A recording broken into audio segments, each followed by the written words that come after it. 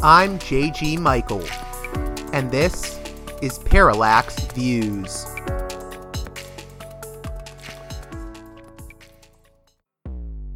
Hello, this is Mike Swanson. In a few moments, you're going to listen to another segment of Parallax Views. But before you do that, let me tell you about my new book, Why the Vietnam War. It's a sequel to my previous book called The War State, which has lots of positive reviews and Amazon's been out for years. But this one is a more detailed case study of how American empire and national security state operate using Vietnam. And I believe it shows also how things work today, how policy is actually made and why. So grab the book on Amazon.com, Why the Vietnam War.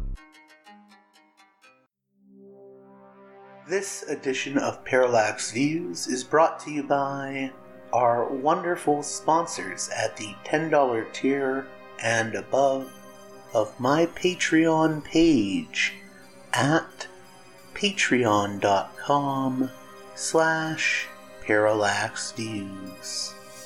Once again, that's patreon.com/parallaxviews.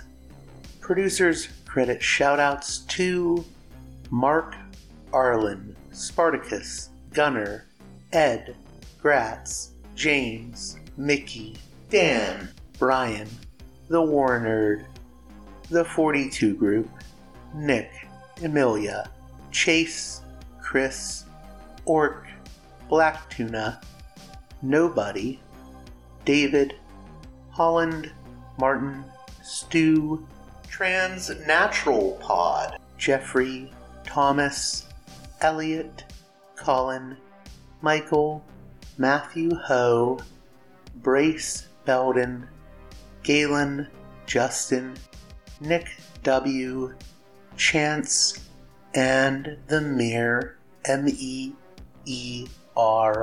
Project. If you'd like to join those listeners in getting your very own producer's credit on each and every edition of Parallax Views, consider joining them in supporting me at the $10 tier or above on my Patreon page at patreon.com/parallaxviews. One more time, patreon.com/parallaxviews. And now, on to the show. Hey there, Parallax Views listeners. On this edition of the program, we're going to be talking about Israel-Palestine in light of the death of Al Jazeera journalist Shireen Abu Akleh and rising tensions as we approach the Israeli right-wing nationalist flag march that is set to occur on Jerusalem Day, May 28th to the 29th. Hamas has, as you'll find out in this conversation, already stated that it will retaliate if the flag march takes place. It is seen as a provocation against Palestinians. Joining us to unravel all of this is returning guest and friend of the show, Yossi Gurevitz, who, in case you're unfamiliar, is joining us directly from Israel. He is a tireless activist and dissident within the Israeli political scene. So, without any further ado, let's welcome back to the show, Yossi Gurevitz, to discuss the latest on Israel-Palestine.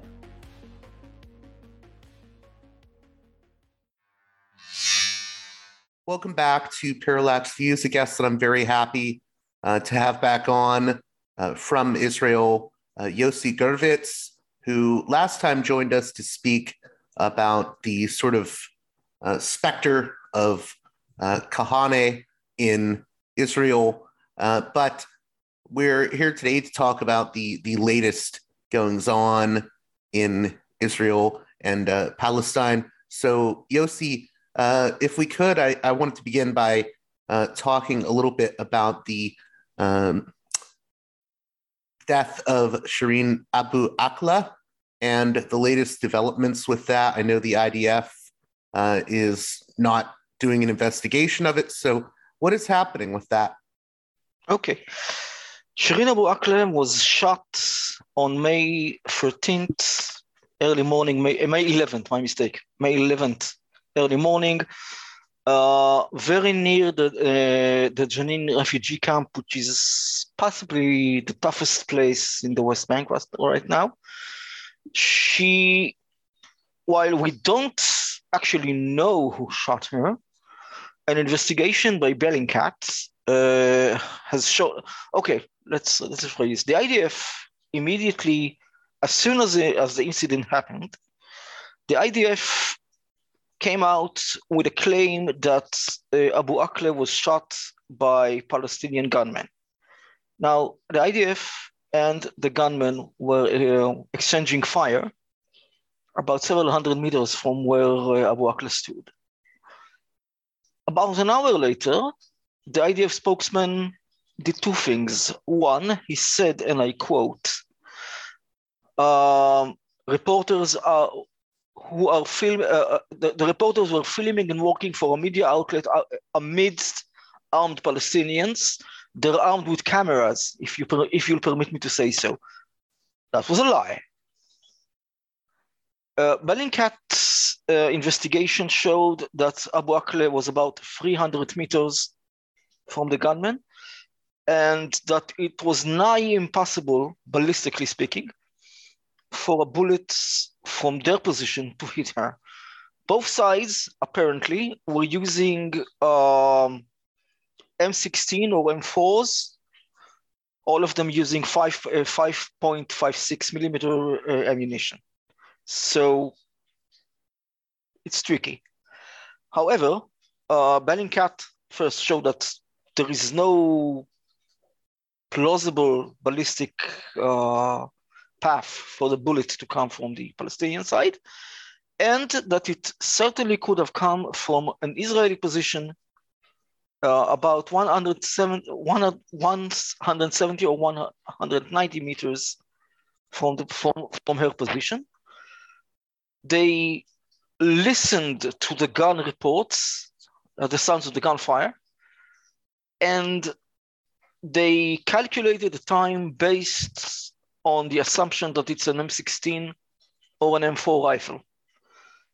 Based on the velocity of the rifles, of the bullets from such rifles, they estimated the gunfire came from 170 to 190 meters.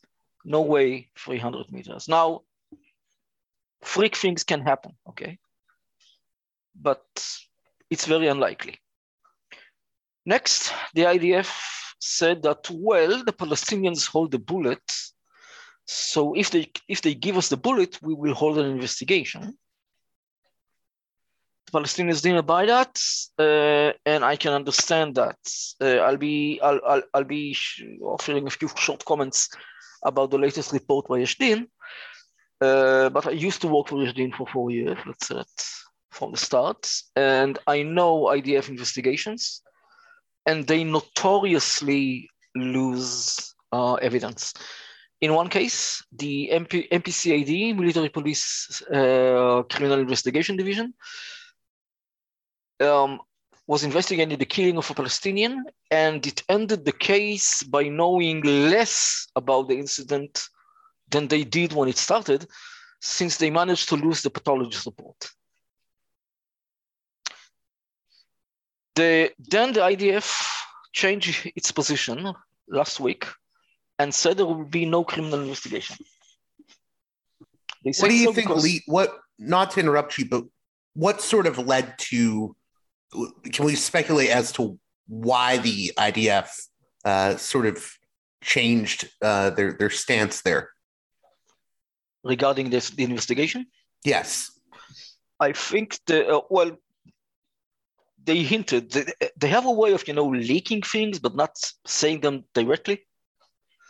And what they were leaking is they were under the impression that if they were to investigate under oath soldiers, they would be under immense pressure from the Israeli public. And therefore, they were not willing to risk this. There have been several incidents in the past.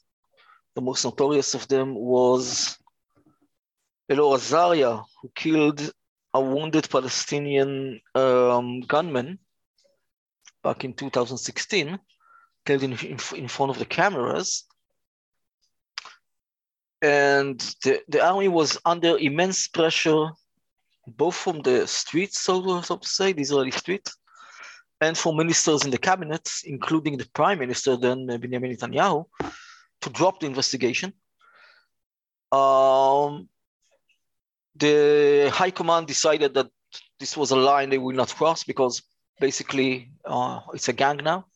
If you allow them if you allow soldiers to shoot unarmed people, even if they were involved in an attack. And as there was clear evidence of his guilt, he was tried, but he was not indicted for murder, but for a lesser form of homicide.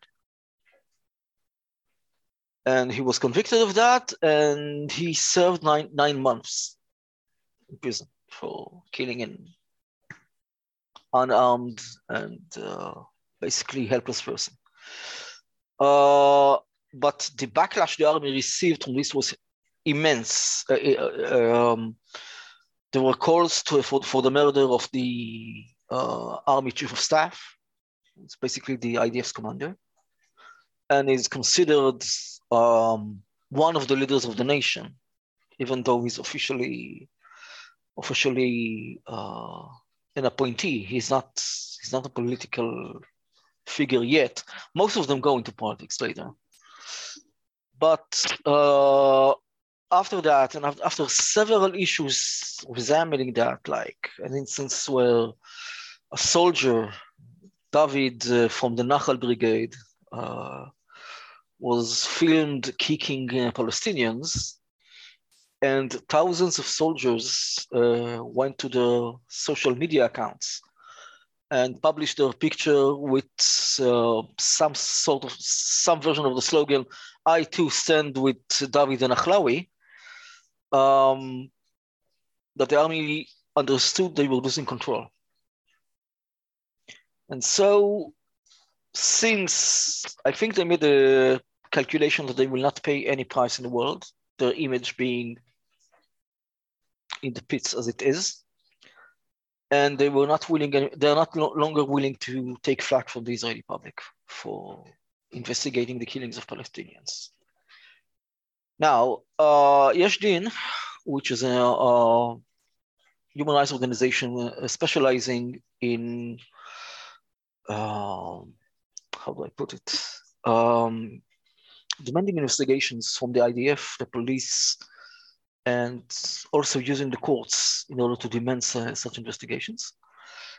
Just released 2 days ago a short report.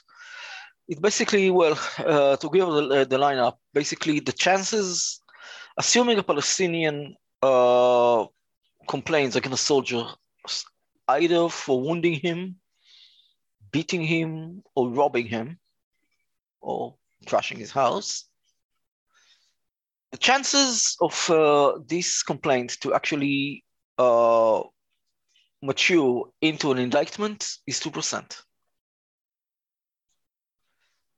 Most cases are closed in the very, let me see that, yeah. Out of 273 complaints made by either Yesh Din lawyers or under the guidance of Yesh Din, 144 were closed without any criminal investigation.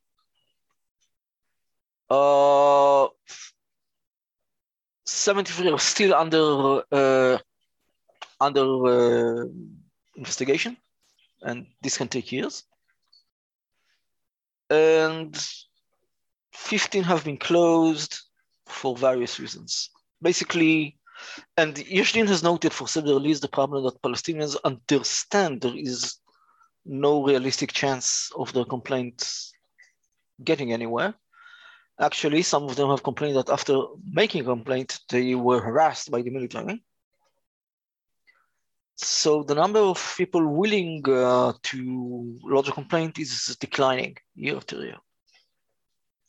Now, that's for the military parts.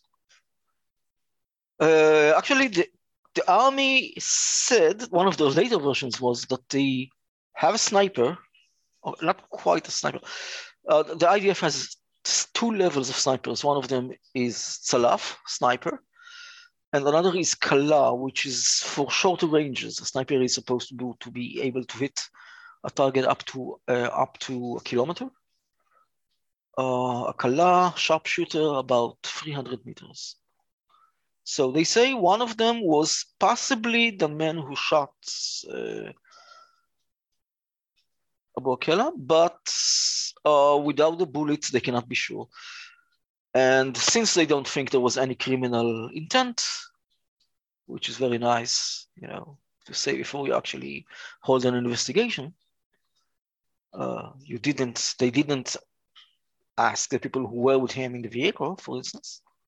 They decided to close it. Now, what are we to make of all of this? Is there just? I mean, first I want to say that Shireen Abu Akleh, if people don't know, which they should by now, I mean, she worked at Al Jazeera, but I think she was very. I mean, if you were to ask Arab Americans who she was, they would know who she was. So she was very influential, is what I'm getting at. Do you think that the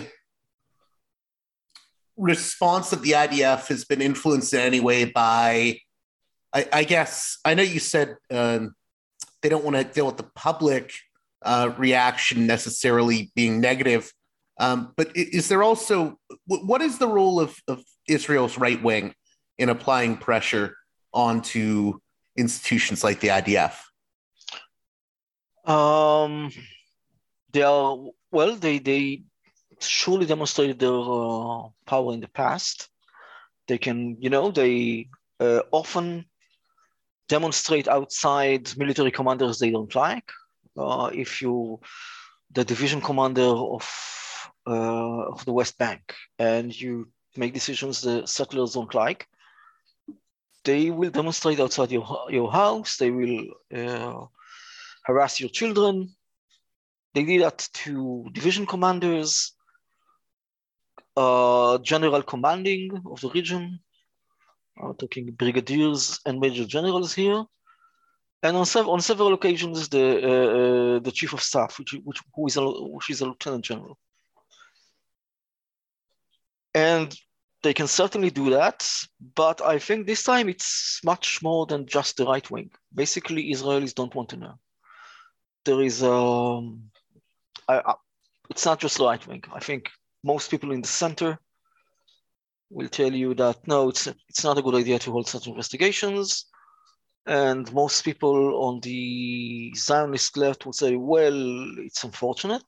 And in a better climate, we would have wanted an investigation, but right now this might shake the government. So it's not a good idea. Could you elaborate on that a bit more? So what is the fear? What will happen if there is an investigation? Why are there people saying, well, it's a tragedy, but an investigation wouldn't be good in this climate? What do they mean when they say that? They mean that the current government is holding by a thread. It has 60 supporters out of 120. About a third of the coalition is actually right-wing, people from Yamina and from, I forgot the name there, Gideon Sa'ar's party.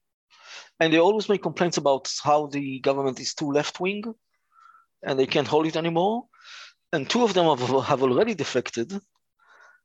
So if one defects, then the government is actually a minority government. And it may lose the next vote, which can happen on any week, calling for the dismissal of the Knesset and the new elections. which if you have been following, we've been doing a lot recently. So basically they say, well, it's unfortunate.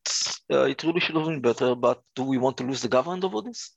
I want to move on to talking a little bit about what's happening in the West Bank and particularly Jenin, but is there anything else that we should say about? I think we should start with Jerusalem because we're going to see some, I think we will see some fireworks next week.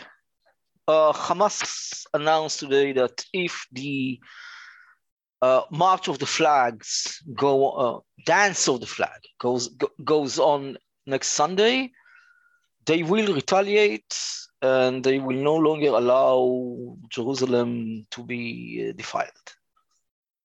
So, as the government said, they will hold this march, dance, then it is very likely that, like last year, Hamas will fire rockets into Israel and Israel will bomb Gaza.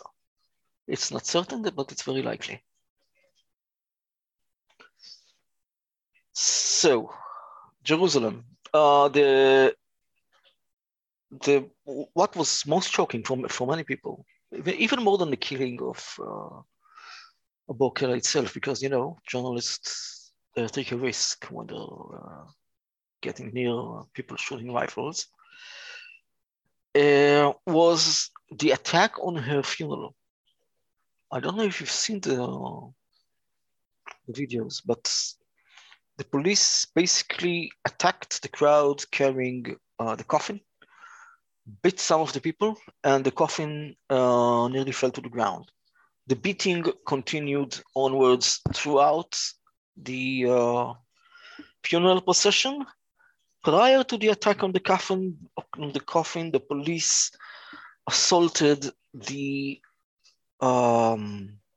hospital where the body was held. They've been hitting patients. Now, the Israeli police have been out of control for years, maybe decades. But in the last 3 years, they've been escalating via a very simple device. Technically, Palestinians or anyone is allowed to wave the Palestinian flag. It is not a criminal offense to either carry, display, or wave the flag. However, Section 82 of the police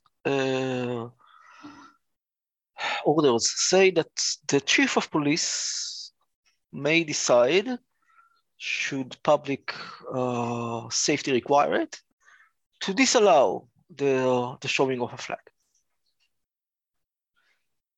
Now, if you were concerned for public safety, the chief of police might have denied the right wing their march next week, where they danced with flags in the Muslim Quarter. But for some reason, the Israeli flag is not cause for concern. However, the police have been using this excuse to break up any Palestinian demonstration. The minute someone waves a Palestinian flag, they either declare the demonstration illegal, or they try to seize the flag by force and thereby cause escalation. They've been doing it time after time after time. It's a game plan now.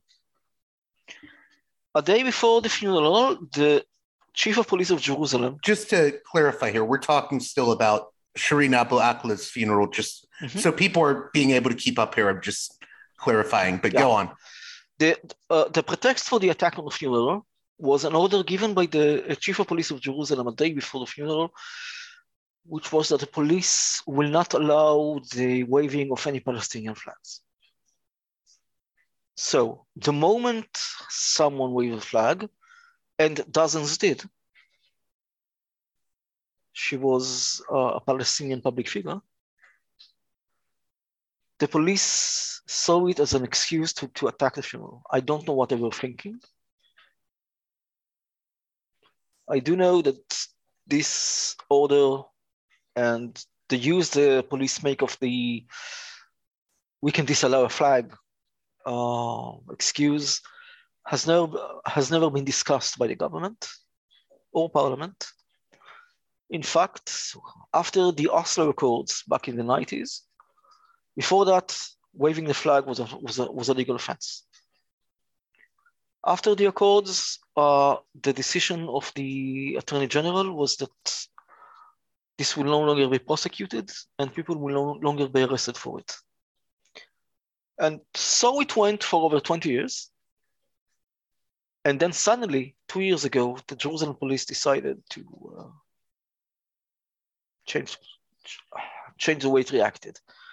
This keeps Jerusalem in a high tension. Also, the fact that several known policemen, whose name I will not repeat because I will be prosecuted for it, are known to have abused Palestinians serially, and in one case to have invaded a house and shot a girl in the back with a rubber bullet. That didn't make her any less of an invalid. So this guy, and everyone knows him, he's still on the payroll. You can't say his name. You can't say his name, or there will be prosecution. There will be prosecutions. Yeah. Okay. Okay. They managed to get a police court order prohibiting using his name. So if I use it, I am in violation of a court order, and this is something they will be very happy to prosecute me for. Okay, understood. And then, is there anything else you want to add in regards to the situation in East Jerusalem? I think that after what happened at the funeral, if there will be anything out of the ordinary next week, and I think a few. But during the dance of the flag march. Yeah. Okay. Basically, what happens is that they allow thousands of national religious youth to get with flags into Eastern Jerusalem, particularly the Muslim parts. About 6 hours before the march, they order all the businesses to close and all Palestinians to not leave their homes. So for the Palestinian residents, this is almost like I mean, if I were Palestinian, I would view that as like a provocation. It is a provocation. Basically, hostile people are going to march through your streets. They are going to sing, "We are going to burn your village," because our right-wingers don't understand the concept of a Palestinian town or city. They are going to sing, "Your prophet is dead." They are going to sing "Death to Arabs." They are going to sing, quoting from the story in the Bible about Samson, "Let me avenge one of my eyes," and instead of the Philistines, they will say the Palestinians. And all of this is illegal, okay? Every part of this is a crime under the law against racism, which we do have, but it happens every time under police protection. So yeah, this is a provocation.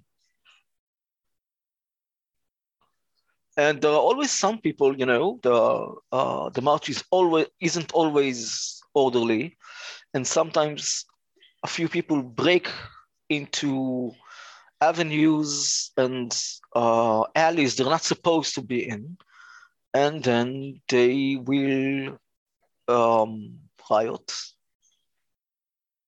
they will vandalize, they will beat people. So yeah, one hell of a provocation.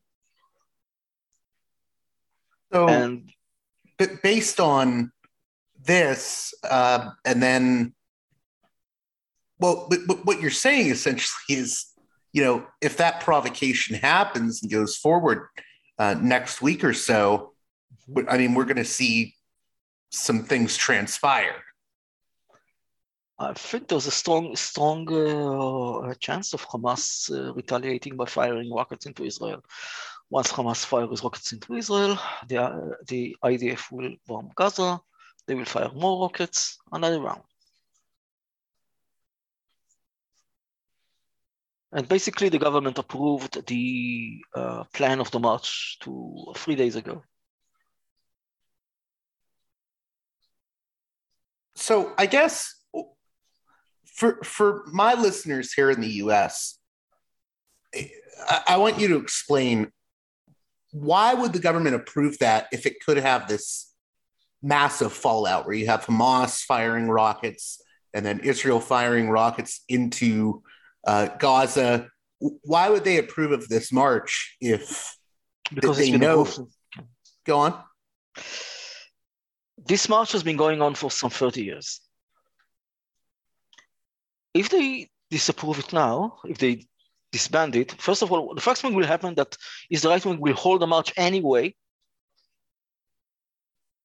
just without police coordination. And this will likely turn into a full-scale riot. Secondly, if they disband this march, then they will appear as surrendering to Hamas.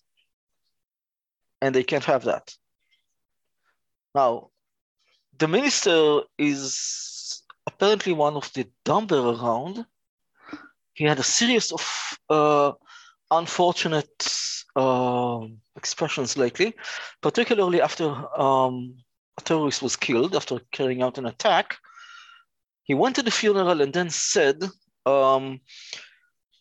we will find this terrorist and he will suffer the full burden of the law. The guy being dead for over 12 hours by the time. So the minister is Labor, okay? It's supposed to be a leftist party, but he can't disband this march because 1, there will be a march anyway. 2, the government is likely to fall. What are the sort of main flashpoints you want my listeners to get out of these events that are sort of unraveling right now in Israel? Well, the main point is that the IDF has been raiding Jenin and its surrounding villages and towns for every night in the past month, and have been doing so regularly for the last 6 months at least. They are likely to make another raid tonight.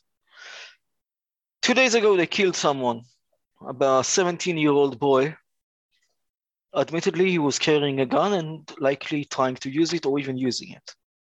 I think there was also, I think there was someone else that was critically injured too in that same incident, but there are far too many of them to follow. We only notice them when they die. I try to make a list every day, but it's impossible to follow the wounded. It's only when they're critical. So, I put them on a list and watch in case he dies. But they did use a girl, a 16-year-old girl, as a human shield. I have it right here. On May 13th, the girl name is Ahed Muhammad Rida Mered, and DCI Palestine have made a report about this. She was held between the soldiers and the Palestinian gunmen, and when she tried to duck her head, the soldier forced her to stand straight up. This is completely illegal. This is, by any stretch of the imagination, a war crime. And as we've seen several months later, the IDF will not investigate this. Jenin is out of control of the Palestinian Authority. And from what I'm told, it's basically gangland at the moment. This is not likely to change. It's been like this for months. And the IDF has been voicing its concerns and saying it might fully assault the place. Not just a raid with a company of soldiers, but a full assault with a brigade or a division, house-to-house combat. I hope they don't. But if the government feels pressured, it might.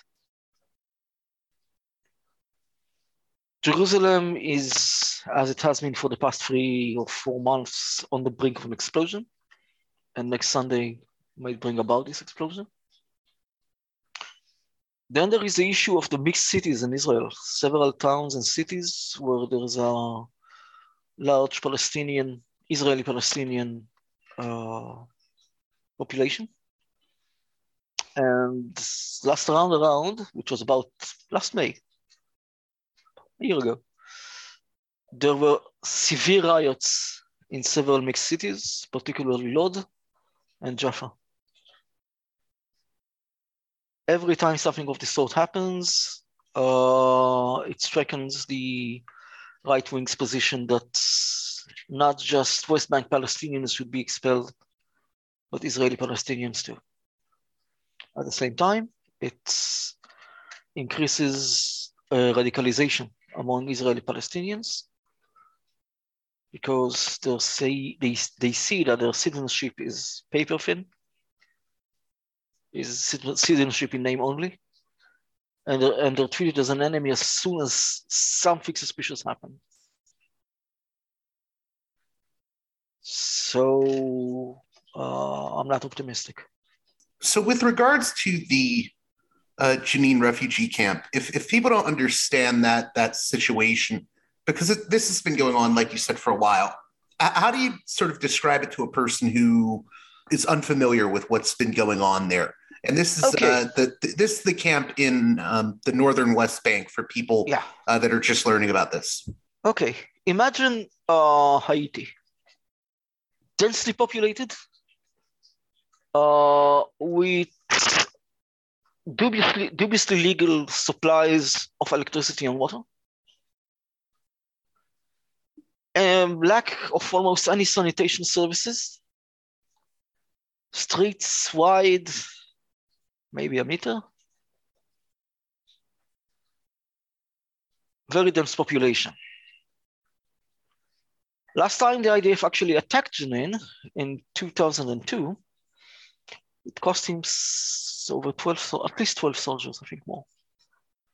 And the gunmen there held out for much longer than anybody expected.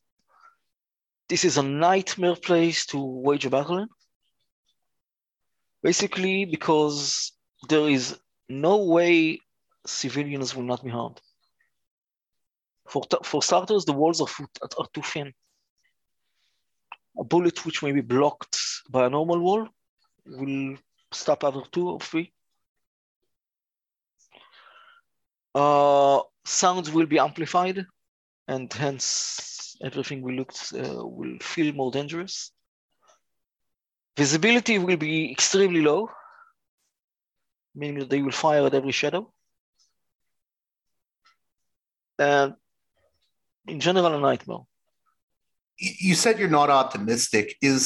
Are the issues that we're seeing arise right now? What would the best possible outcome be? What would need to happen for you to be more optimistic, I guess? I think sanctions like Russia's. Something like that. At the moment, Israelis don't think they have anything to lose. Okay, they're not under any pressure. The army is not under any pressure. The US government laments the death of Shireen, but they keep supplying the IDF with arms, including the weapon that shot her.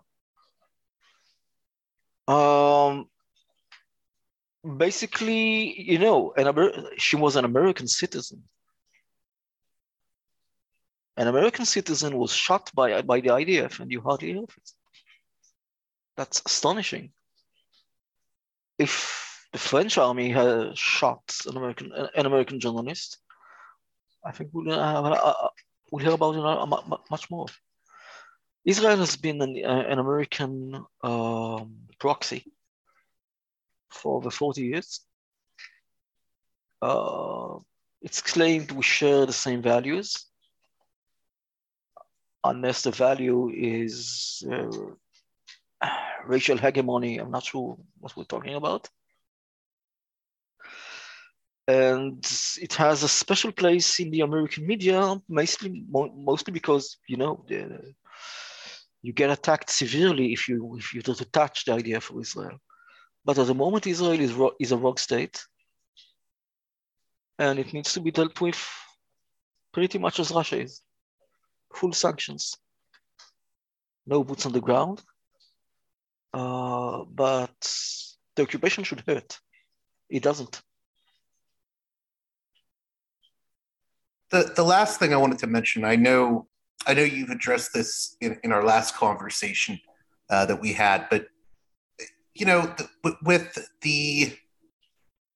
this case in particular, Shireen Abu Akleh, there's been people coming out in full force saying anyone who is skeptical of the IDF is just pushing anti-Semitic tropes. They're claiming that Israel would do this on purpose, and that's anti-Semitic. How are we supposed to respond to people that immediately throw that out there and say, this is just thinly veiled anti-Semitism? Okay. If you look at IDF, there are plenty of videos around of IDF snipers and sharpshooters, and they treat it like a game. Okay. They're not under fire in most cases. They treat it like a game.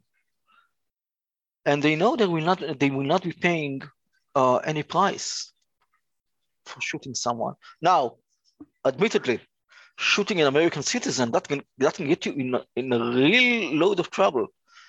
But I'm pretty certain anyone who shot her didn't know that. Now, the shot was in the neck, just above her flak jacket, just below her helmet. That's not an accidental shot. That's someone who knows how to use a sniper rifle. Now, would the soldier's commander approve it? No. Will the division commander approve it? Hell no. Will the minister approve it? No. Will the government approve it? No. But when it gets down to a corporal in a battle near a refugee camp with hardly any supervision, and he feels it's a game. Let's see if I can do that. Yeah, that can happen and has. So are you saying that there may be, for lack of a better term, maybe you have soldiers that... Trigger happy. Well, yeah, trigger happy and almost like maybe like a macho thing going on. Like, let's see if I can do that. Let's see, this idea of I have to prove myself. They, about a year ago, they interviewed a group of snipers who were firing at the Gaza border. And they use terms that you can find also in the reports of Breaking the Silence. They were speaking about taking a knee. Can you take a knee? Can you shoot someone in the knee?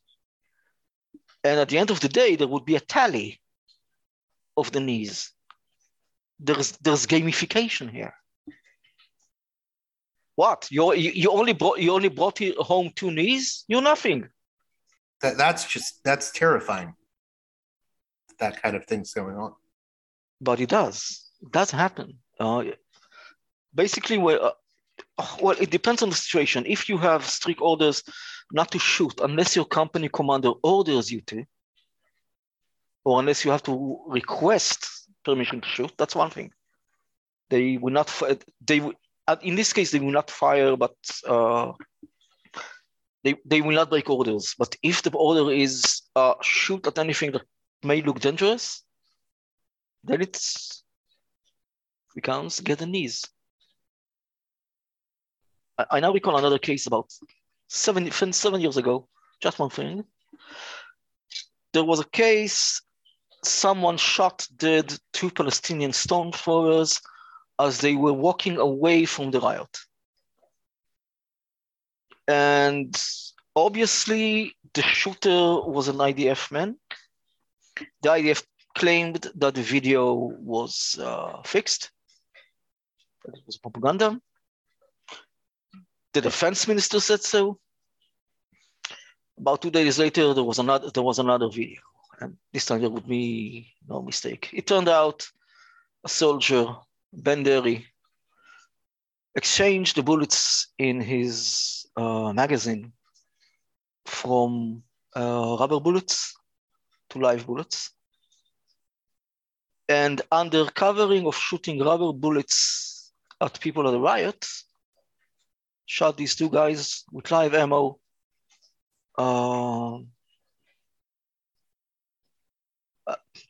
as if he was using rubber bullets. He was convicted of the killing of one of them. He may have wounded 4 more. He got about 8 months. This thing happens. These are 19-year-old people with guns, with barely any supervision. They will get social recognition among other soldiers for maiming or killing, and they will almost never face any consequences. This is not anti-Semitism. Real quick as well, if we could, and I'm sorry I've kept you so long, but well, it's interesting. What role, I guess, the last time I had you on the show, and this is, I hope this isn't too off topic, but we talked about this figure, and I'm sorry if I'm mispronouncing his name, but Itamar Ben-Gvir, and his party. Itamar Ben-Gvir. What's that? Itamar Ben-Gvir. Yes, yeah, and his party. I'm horrible with these pronunciations, but he has an Israeli far right party. What role do figures like that play in Israeli political life right now? Well, at the moment, Itamar Ben-Gvir is the most interviewed person on Israeli media, aside from the Prime Minister. He's getting a hell of a rating, and he's lighting up flames as he goes wherever he can. For instance, he from time to time would announce he would remove his parliamentary lodgings into Sheikh Jarrah in Jerusalem. He's very popular, and I actually think he has a shot of running on his own and passing. You need to have 4 seats in order to pass. I think he can do that because he's drinking the ultra-Orthodox vote. They're terrified about this. He's going to Bnei Brak and to the ultra-Orthodox sections of Western Jerusalem, and he's greeted like a king. And the ultra-Orthodox are at the moment in a crisis of leadership, their last known leader having died about a month ago. And there is no one nearly as powerful or popular who can replace him. So if Itamar runs, it can happen in 3 months. If the government falls on Wednesday, which may happen. But then again, it may fall on any Wednesday. So if it falls and if he runs, I think he has a strong chance of passing on his own. I guess though, for me, I'm curious. I mean, he's not entirely he's not, just for my listeners to understand, he's not an entirely new figure. I mean, I know we can't. I think he would say that he's not a Kahanist, but a follower of Kahane. He's a follower of Kahane. He's not a Kahanist. Being a Kahanist makes you a member of a terrorist organization. Right. But I guess what's interesting is, I mean, I think back to, I think it was in 1995, right before the assassination of Rabin. He had Yitzhak Rabin, for people that don't know, the prime minister at the time. He made some very strange comments right before he got to his car. He got to Rabin's car. He took off I think it was a Mercedes, I'm not sure. He took off the symbol of the Mercedes, and he went in front of the camera which he's very good at. And he said, just like we got to this, and he showed, the sign, we can get to him. Right. We got to his car and we'll get to him too, which is very threatening. But I guess it makes me wonder. So that's in 95. So his influence has only really gotten greater since then. Yeah. He's been working hard at it. I sort of kind of like him. I actually stopped a policeman from illegally arresting him one time. And he's very good with journalists. He knows what you want. He will give it to you. He will never lie to you. And he knows just how to talk to journalists. But he's been failing at it for a long time. He was trying since the early aughts to get elected. Failed time after time after time after time. At a few points he was very frustrated about it, but he kept going. And this time he managed. Now the question is, will it be a one shot? Because Kahana only got one shot. After that he was banned. But no one is going to ban him. These days are over. The question is, for him, can he do it on his own? And, other followers of Kahana? Or does he need to stick with Bezalel Smotrich and the other creepies who are actually a dead weight, but they do have the money? So I think we'll know once we go on another round. But he's very likely to enter on his own if he wants to. So I just need you to clarify too, because I don't want people to take you out of context. You sort of said, I think you said you sort of like the guy, and I don't think you meant that you He's agree very with his likable. politics. He is very likable. Okay, but you're not. I don't want people to think that you're saying you're supportive of his viewpoints or whatever. He offered me legal advice once. He's a lawyer. He's a good one. Actually, he wouldn't like this at all, but he's one of the finest human rights lawyers in the country. He defeats the police and the prosecution every time they go. They used to, now he can't since he's a member of parliament. But as a lawyer, he was one of the better lawyers around in getting people out of jail.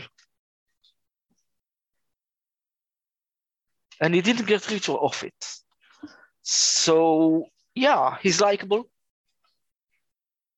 He will likely see me, I guess he will offer me the chance of exile instead of execution when he becomes prime minister. But he's one of the most dangerous guys around. So I guess the reason I brought that up, I mean, is there any way that this element of Israeli political life, the sort of, I would say, far right that Itamar represents, is it just going to keep gaining? Is it going to keep growing? Like what would it take to put a damper on this extreme sort of right-wing movement that he's leading? Paying a price for the occupation. So we come back Right now,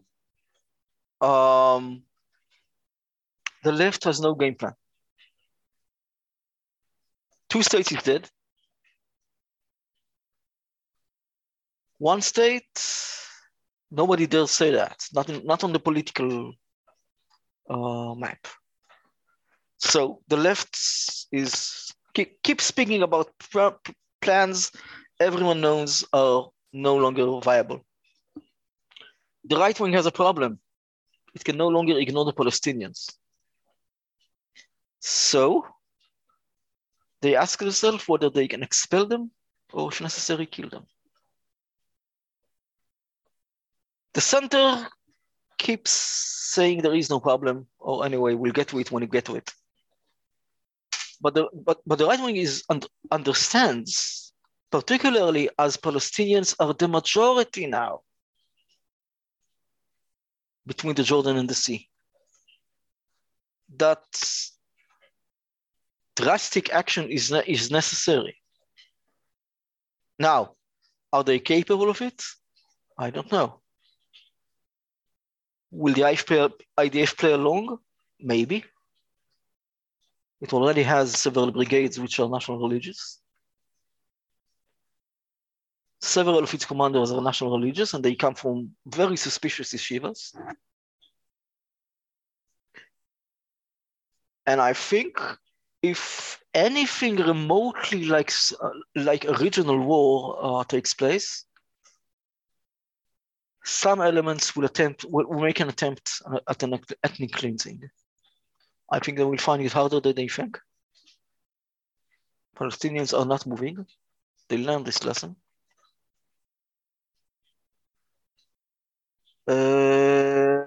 But again, if the world keeps saying to Israel, well, you can kill people and we won't do much about it, then yes, the right wing, one of the main points of the right wing is, look, for 30 years, the left has been telling us that if we do this or that, the Americans will hit us hard.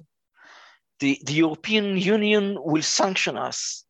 We did, and nothing happened. It's a paper tiger. I also wanted to note real quick, when you were talking about, I guess I would be exiled if Itamar got to power. Were you joking? Were you serious about that? Like I was semi joking. You know, among leftists here, a very common sort of joke is what I'll do when we get in the gulag. But and there are actual camps which the government keeps ready in case it needs to incarcerate dozens of thousands in a hurry, including Israelis. Well, we live under the British Emergency Acts of 1945, which Prime Minister Begin said were worse than the Nazi legislation, and he was a lawyer, which basically allowed the military commander to arrest anyone he so decides to arrest and hold him without charges for 6 months and possibly more if he so decides, but then it has to go to a court. Now, we have here what is called the Home Command. And the General Commanding Home Command is issuing from time to time administrative detention orders. So all he needs to do is, you know, issue a few thousands instead of a few dozens of them. And if the government changes enough, this can happen. The law is in place. I'm curious, given the situation in Israel, and this, I promise this will be the last question I ask you here for this conversation, but we can have another one later.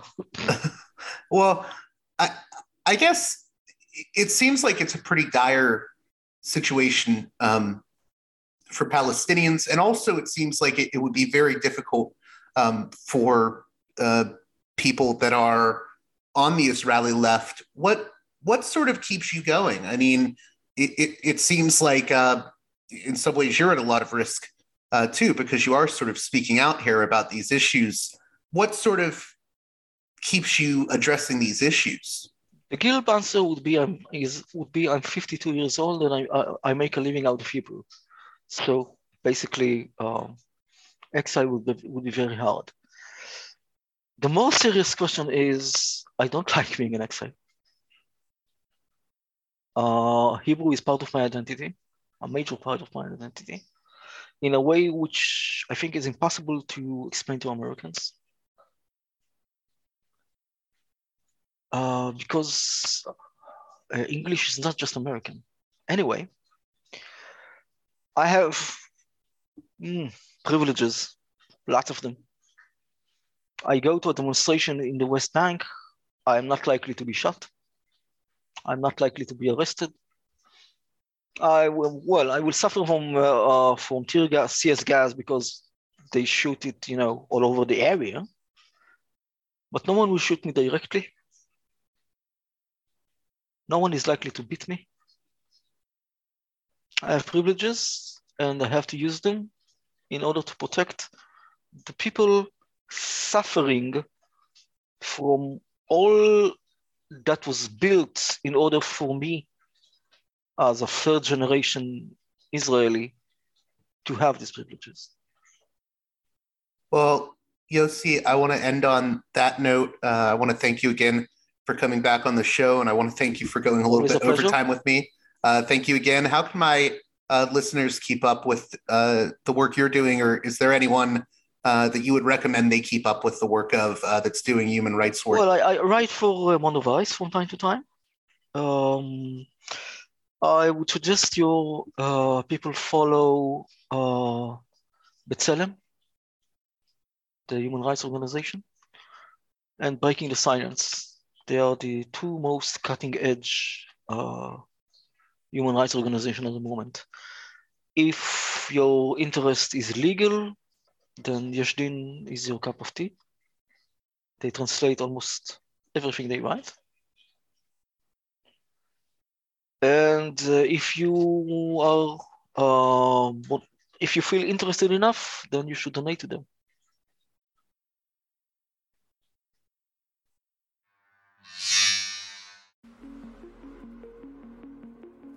Well, that does it for this edition of Parallax Views. I hope you enjoyed my conversation with Yossi Gervitz. He's an occasional contributor to the Mondo Weiss website, which is really worth checking out if you are interested in Israel-Palestine news and views.